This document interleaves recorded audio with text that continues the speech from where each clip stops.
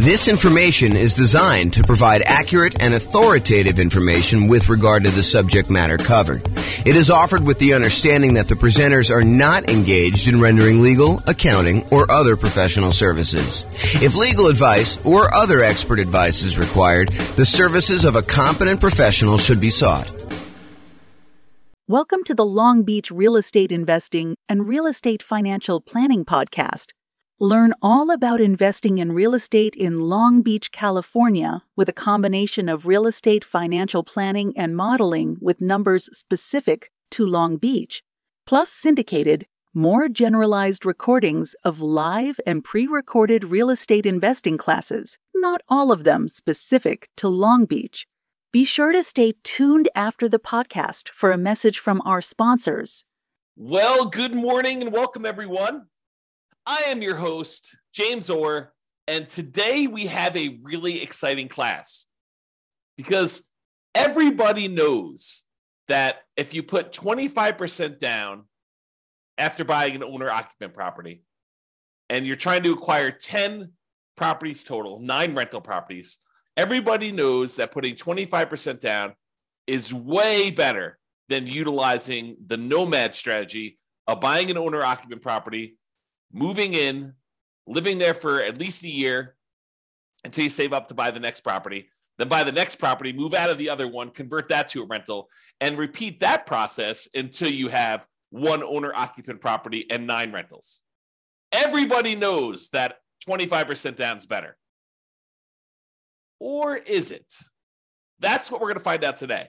Today we're going to find out, is it better to put 25% down and buy 9 rental properties? Or is it better to do the Nomad strategy and buy 5% down? And in both cases, we're going to buy an owner-occupant property first. When we put 25% down, we're going to buy the owner-occupant property and we are going to live there forever.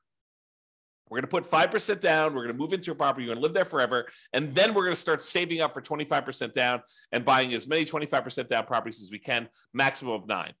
Or we're going to do this Nomad strategy, save up 5%, move in there, live there. And then once we save up our next 5%, we're going to buy the next 5% down property and do this. You would think to yourself that, hey, I only need to save up 5% to buy the other ones. I'll acquire those rental properties quicker, and that will be better. But with the 25% down one, it may take you longer to save up your down payment, but when you buy the property, presumably the economics are a little bit better because you put more down, so your cash flow is going to be better. And if your cash flow is better, that's going to help you save for the next property. And when you're putting 5% down in some markets, you're going to have some negative cash flow. You're going to have some deferred down payment because you didn't put enough down in those markets to have positive cash flow. So by having negative cash flow, it's actually slowing down how quickly you can save for the next property. There's some really interesting market dynamics going on as to which one of these is going to be better. And that's what we're going to find out today. We modeled this in over 300 US cities.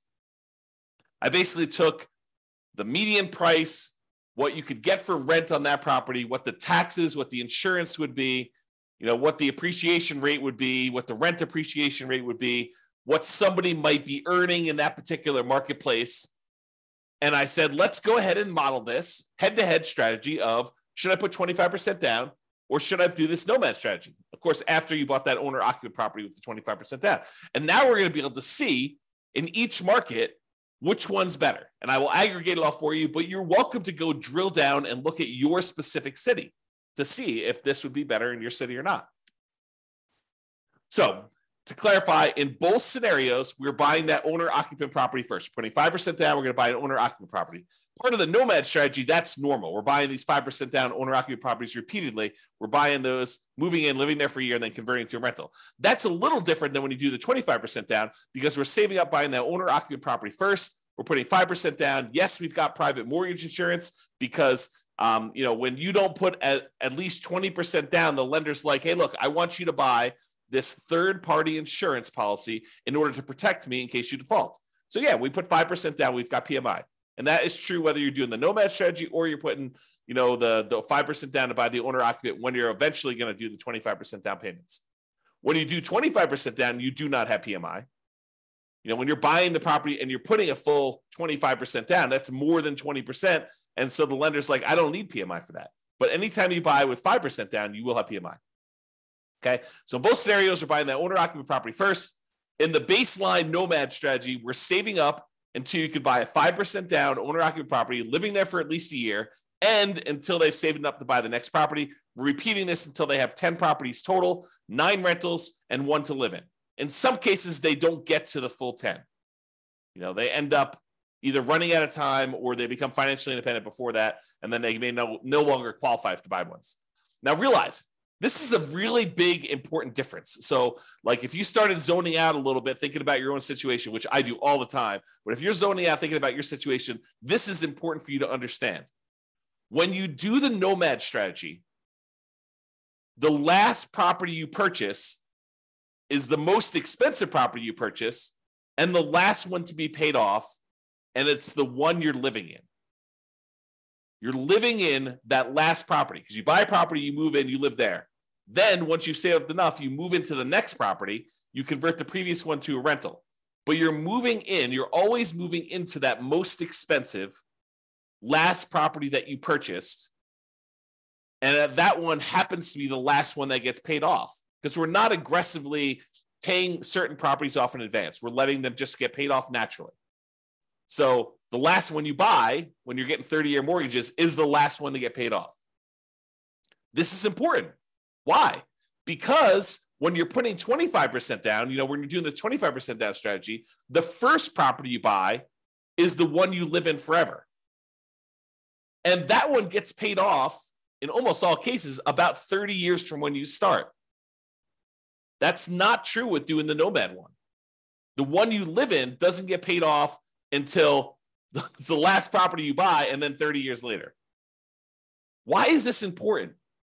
It's important because when we calculate if somebody is financially independent or not, if they have their owner-occupant property paid off, it means they don't need to cover that as an expense in order to be financially independent. It lowers the bar of what achieving financial independence is.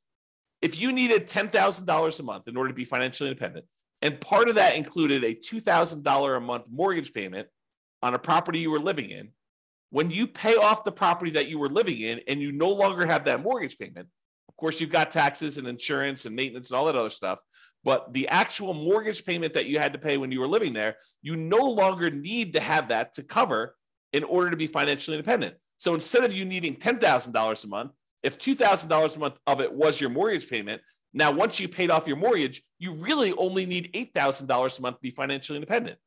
And our software in our modeling does take that into account. So this difference between which property you're living in and when you bought it and when it gets paid off might just come into play. It might just be really important here, which you will probably see. I'll give you a hint. Because with the baseline Nomad one, it's the last one you buy.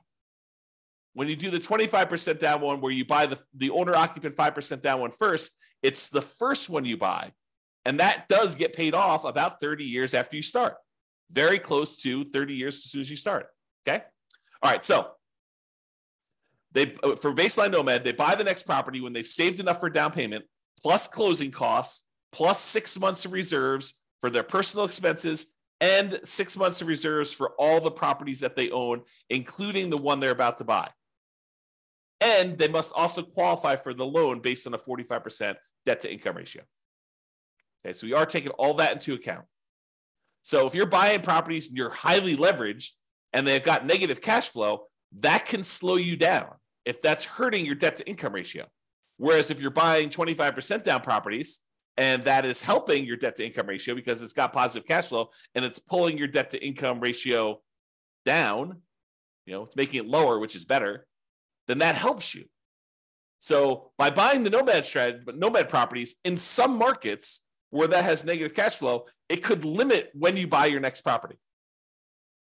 Whereas when you put 25% down, that probably limits you less. In some cases, it actually helps you.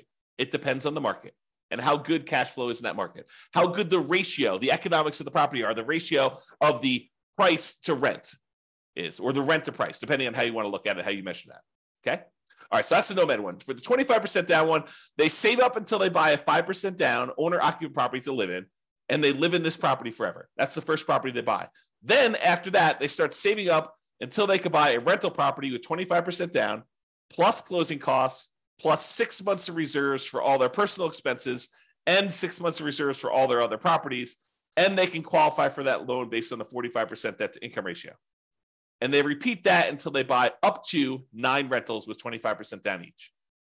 Okay. If you want to see like the charts I'm about to show you and you want to drill down and mouse over them and do all that other stuff, you can go to the URL on the screen here. I'll put it in the show notes as well. Okay. But if you want to go and see that, you can go look at that. All right. So we talked a little bit about this idea of being financially independent. So what makes somebody financially independent when we're doing our modeling? Well, the income from their investments need to exceed their personal expenses. That's the simple version. But what counts toward the income from their investments? Well, any net positive cash flow from rental properties counts. That's income minus all their real expenses, vacancy, principal, interest, taxes, PMI, property insurance, maintenance management, all that stuff are expenses. So it's their net positive cash flow after all those expenses. That does count toward whether they are financially independent or not. Plus, any money that they have invested in the stock market or bonds or whatever else they got there times a safe withdrawal rate. So if they've got $1 million they go through, they buy all their rental properties, and then they start saving up money in their bank account, in their stock market account in this case, because it's what we have their extra money invested in. But if they've got that invested in the stock market, then basically you take that money, let's say they have $1 million, times the safe withdrawal rate. Let's say they think that 4% is their safe withdrawal rate. So it's 4% of the $1 million per year also counts toward them being financially independent. So, $1 million times 4% is about $40,000 a year. So what is that? Like, $3,400 a month, somewhere in that ballpark, would be counting toward them being financially independent. That does count. And then 3 other sources of passive income, which in this case did not come into play because we didn't model it. We didn't model Social Security. We didn't model them buying annuities, and we didn't model them getting a pension from their job. But those would also count towards someone being financially independent.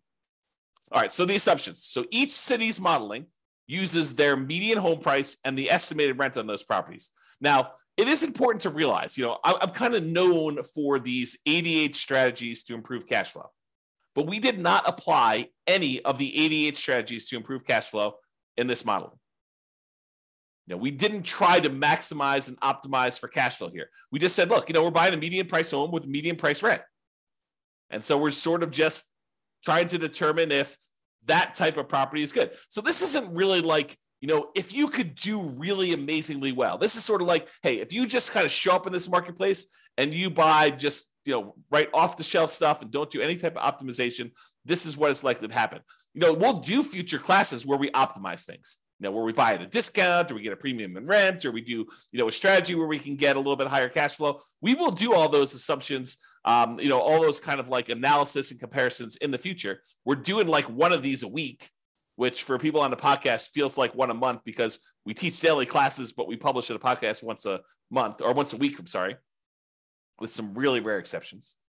So we are doing these and we will get through all of them. If you want to see, a lot of them are done already. And you can go look on the website under the realestatefinancialplanner.com/model, MODEL. You can see a lot of comparisons that we've already done. And I've got like 100 that I plan on doing. So there's more coming. Okay. The job income does vary based on the city so that they can afford property in that marketplace. If I said everybody makes $5,000, the people in Los Angeles could not afford a property based on that. They'd never hit their debt to income ratio in order to hit a median price property. So someone in Los Angeles earns more money than someone in Mobile, Alabama, as an example. Okay. However, when you earn more money, your personal expenses are higher. And so you need to overcome a higher hurdle in order to be considered financially independent. So to those who more is given, more is expected in order for them to be financially independent. Even though they get a benefit, they're also handicapped in whether or not they are financially independent. So when you have a higher income, you need to exceed a higher level of return, a higher level of dollars coming in. I guess it's a return in order to be financially independent. Okay. So we talked about that. So we start with just enough money for a down payment to buy a 5% down owner-occupant property with some closing costs. So about 7% of the price of properties in their marketplace, we assume everyone starts with. So everyone starts with a slightly different amount of money. but it's enough for them to buy a owner-occupant property in that marketplace for what I think is obvious reasons, right? If everyone started with 10K, then obviously the people in Los Angeles have been penalized, whereas the people in Mobile, Alabama probably have an advantage. So what we did is we standardized that by making it so that everybody has 7% of what the property value in their marketplace is when we start. They're buying those owner-occupant properties with 5% down, and with Nomad, they keep moving out of it into the next owner-occupant. Now, interest rates. So when they're buying their owner-occupant properties, whether it's the first one for the 25% down group or the Nomad people where they're buying them over and over again, we assume that the interest rate, the mortgage interest rate that they can get right now is 6.5% with 5% down. And that does have, in addition to that 6.5%, it does have private mortgage insurance, as we discussed. When they're buying their rental properties, their interest rate is 6.75. And in fact, I have a typo in here, so I'm going to correct that. So let's correct this now. When buying rentals, it is 6.75 or 25% down. All right, so continuing on. 7% per year of the stock market rate of return. That's what they're earning on money they have sitting in their bank account, waiting for investment somewhere else. And we did model this out for 100 years. And if you want to see any of my other assumptions, which there's a lot of assumptions here, go see realestatefinancialplanner.com/model, and you can see exactly what I use for this modeling. All right, so let's jump to it. So in terms of speed to financial independence, how quickly they achieve financial independence, which one is faster? Which one gets to financial independence faster? Doing the baseline Nomad strategy or putting this, buying this owner-occupant property and then buying 25% down? Well, in 230 of the 304 cities that we modeled this in, so 230, that's a little bit more than 70%. 70% would be about 210. So, 70 something percent. Maybe closer to 75%. So about 75% of the cities, it was faster. They achieved financial independence faster by putting 25% down to buy their rentals. What? 75% of the time, about 75% of the time, 230 cities, that it was faster for them to be financially independent by buying that owner-occupant property and then putting 25% down, taking all that extra time in order to save up to buy rental properties. That ends up being faster? Yep, it does. However, 66 cities, about 20% of the time, it's faster to do Nomad. That's crazy. How do you know which one to do? Got to look at your city. Got to do the modeling. Got to look at the math. And I did it all for you. So it's not like you need to do it. You just need to go look. Pick your city, go drill down and say, is this better to do Nomad in my market? Is it better to do 25% down? And then look at your situation and understand like the pros and cons and what's actually happening and why it was better. And maybe there's an exception. Maybe if you're, optimizing for your cash flow, maybe it is a little bit better. Maybe if you decide to pay off your properties early, it's faster, right? You got to go look and see that. That's why we're doing all this analysis. That's why it's fun. Okay. In 8 cities, it didn't make a difference. They achieved financial independence in exactly the same month, whether they put 25% down or they did Nomad. In 8 cities, it doesn't matter. Okay. So that's what was going on with there. So you can see, though, the breakdown of when this happens. The gray area is your 25% down. The red in the background is your baseline Nomad. And one of the interesting things, remember I made that really big point out of, when you do the 5% down and then you buy 25% down rentals, the property that you're living in as an owner occupant is the first property you buy. So that property gets paid off after about 30 years. Well, what do you think is going on with this big line right here? There's a whole bunch of cases where what made the difference between you being financially independent or not was you paying off that owner occupant property that you lived in. It just occurred naturally. Eventually, you no longer have a mortgage on the owner-occupant property you were living in. And when you do that, your threshold, the bar comes down for what it takes for you to be financially independent. So we see this huge spike when those mortgages get paid off. So that's what's going on. Eventually, someone ends up, having all these mortgages paid off, and that makes a huge difference for the 25% down group. you'll notice that doesn't show up for the Nomad group because they're constantly moving into another property. And so the last property they buy is the one they need to wait to get paid off when you do the Nomad property, when you do the Nomad strategy. Okay. So another way of thinking about this is buying that owner-occupant property and letting it get paid off makes a huge difference in when you are financially independent, which we will cover in a future class. We will do just a straight up comparison of 25% down where you buy an owner-occupant and 25% down where you don't buy an owner-occupant, and maybe 20% down where you buy an owner-occupant and 25% down, or 20% down where you do, 20% down where you do and don't buy an owner-occupant. And maybe we'll even do some other comparisons, some other interesting comparisons where you do that. So my wife and my puppy have just walked past my backyard. Like we've got a gate and open space and stuff. And they just walked by and I saw them. That was very, very snuggly. Okay. So that's what's going on here. So you can look at it and see just how big of a difference this makes in some cases.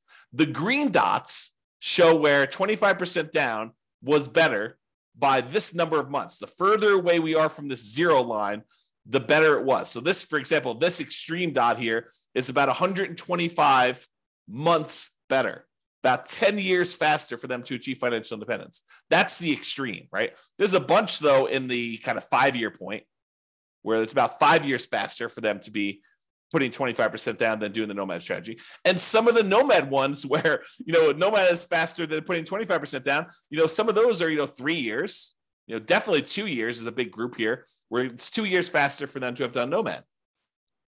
And is it skewed where, is it better to do this strategy when you have higher priced houses? In my opinion, there seems to be a preference for when you put 25% down, that tends to be a better strategy with more expensive properties, right? This axis right here shows you how expensive the properties are. These are inexpensive properties over here. These are the more expensive properties over here. And you can see that it tends to be more green, better with 25% down when we get up into the more expensive properties.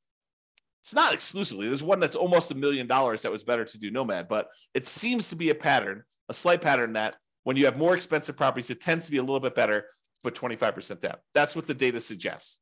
Okay. All right. So we talked about speed to getting to net worth. Speed to getting to financial independence. Now let's talk about net worth. Because there's two different things, right? There's how fast we get to FI, and then there's also how much money we got. Who has a higher net worth? And so it turns out in 168 cities out of 304, 168 cities, you have a higher net worth at year 40. It's kind of a snapshot in time. At year 40, you have a higher net worth by putting 25% down. 168 cities, which I think that's, 180 cities would be about 60%, right? So it's a little bit less than 60%. So probably in like the 55% range, you would have a higher net worth if you put 25% down. In 127 cities, you'd have a higher net worth if you Nomad it. So not as extreme. Now, 40% of the cases, a little bit less than 40% of the time, it would be better for you from a net worth perspective to do Nomad. In about 55% of the cases, it would be better for you to do 25% down. So that's a little closer. In 9% of the cities, or 9%, no, in 9 cities, that's about, 3%, it didn't make a difference. They had the same net worth at year 40.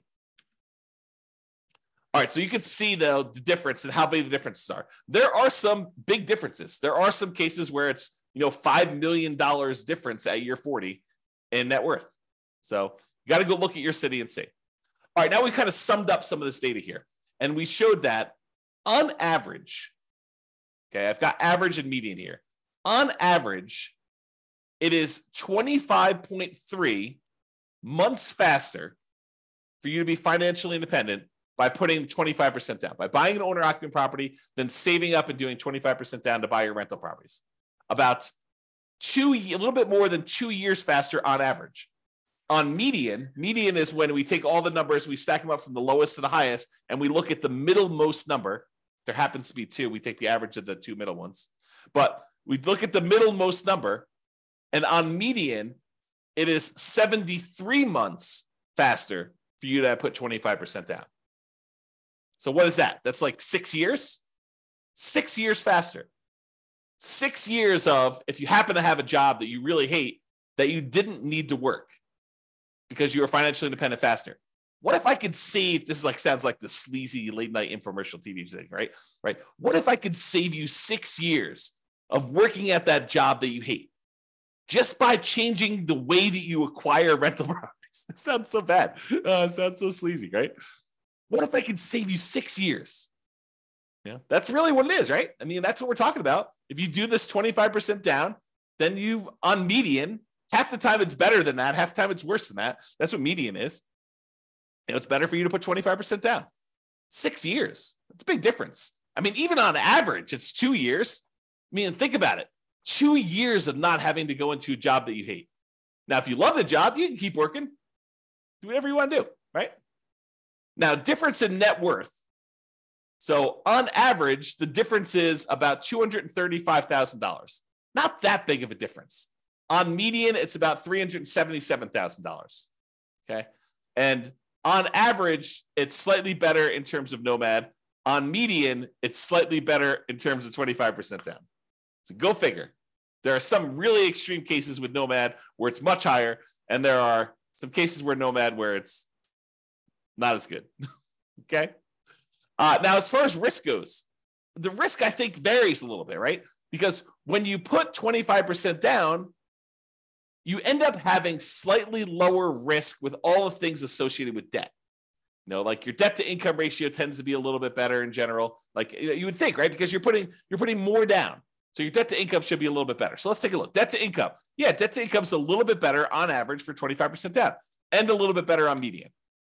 I mean, but are we talking about like these monstrous differences? No, it's 19.6 versus 18%. I'm sorry, 19.6 versus 18 for the difference between median and average. It's 30% debt to income average for baseline Nomad versus 19.6. So not insignificant, not horribly bad.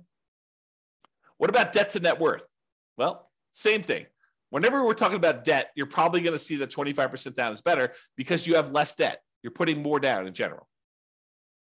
And your debt to your account balance, your liquidity. Well, when you have more money because you didn't put enough down, you didn't put more down for the 5% down Nomad, you tend to have a little bit more liquidity. So the amount of debt you have compared to your bank balance, a little bit better for Nomad. Then months of reserves, we looked at that, and then rent resiliency, we'll cover those another thing. But the like risk measures are split. It's not universally better one way or another. Okay. In some ways, it's better to do Nomad. In some ways, it's better to do 25% down. All right. So remember, we've been talking about the median property and sort of like the associated rent that goes along with this. You could apply those 88 strategies to improve cash flow and improve on these. So you shouldn't think, this is exactly how I will do. I mean, it'll never be exactly how you will do because there's no way that things will fall into place and be exactly the same. I just watched this documentary on Infinity. And they were talking about how, there's an infinite number, if imagine, hypothetically, theoretically, there was an infinite number of universes where an infinite number of us existed. In that case, with an infinite number of us, you could possibly achieve this exact simulation, this exact model. But in this universe, not likely. The chance of property prices going up exactly 3% and interest rates remaining exactly at 6.5 or 6.75, depending on which one you're buying, for the entire 100 years that you were doing this, and you managed to get that, and taxes and insurance went up by that exact number every time. I mean, the chance of all that happening is like zero. Okay. So we're basically using this median price property, what rent might be on those. You should be able to choose and do better, right? And we do some modeling where we do those improvements. You can see the impact. Go look at the realestatefinancialplanner.com/model, or we'll do future classes where we compare those different things. But realize that I am not an expert at 300 markets. So if you are an expert at your local market, if you go to realestatefinancialplanner.com/model and you see my assumptions, and you're like, James, your assumptions for my market are not exactly right. I mean, normally we'd be buying properties that are 10% less in price, or, getting a little bit better rent to price ratio than what you're talking about here. Yeah. Let me know, reach out via email. I will go update those. I'll rerun it and it will update all these charts. It won't update them in the video, but it will update them on the website so you could see the most up-to-date versions. And that may change things for some folks, right? Not every market, but in some markets could change things. So reach out. And I'm not trying to show the best case, right? I'm not trying to show the property that only you could buy once every 7 years because it's so good that they only show up once every 7 years. I want to do what the average Joe real estate investor, and Joe could be male or female, shows up in a marketplace and does. What could they very likely achieve by just showing up there that any real estate investor in that market could expect to achieve? And I have a typo. So I will do that. Could expect to achieve. Okay. So in conclusion, in our current market conditions, current price, current interest rates, current rents, in about 300 plus US markets, using what I consider to be less than ideal median price rent properties, putting 25% down is a faster path to financial independence in about 230 of 304 cities, or about 76% of the cities. For net worth, 25% down still wins, but it's only in 168 cities of 304. The market does matter, though. You would not be able to improve. You will not be able to improve your time to financial independence in every market by doing this. You got to look at your market, your specific situation, how much you make, how much you're saving, what type of properties you're buying. Like all that stuff can really have an impact, especially when it's close. It's best if you look closer at your specific market and apply as many of the 88 cash flow improving strategies as practically possible to improve on your own implementation of this. You can go check out realestatefinancialplanner.com/model for more information. So that's all I got. I hope you enjoyed this class. I really do like these classes because I think it dispels some of the myths out there about folks saying, oh, it's obviously better. You always put 25% down. Maybe. It's always better. You always do Nomad. That's going to be so much better. Maybe.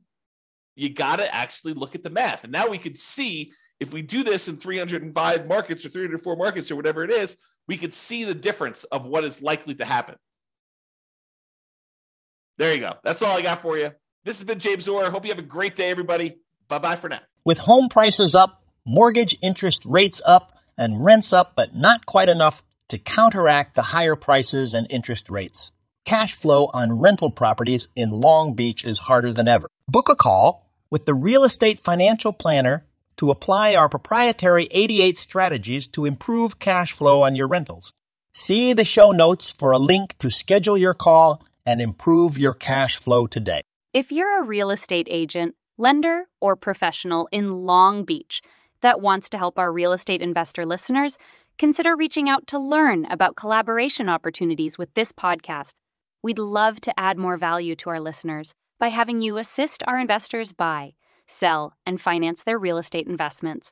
See the show notes to schedule a call to discuss collaboration opportunities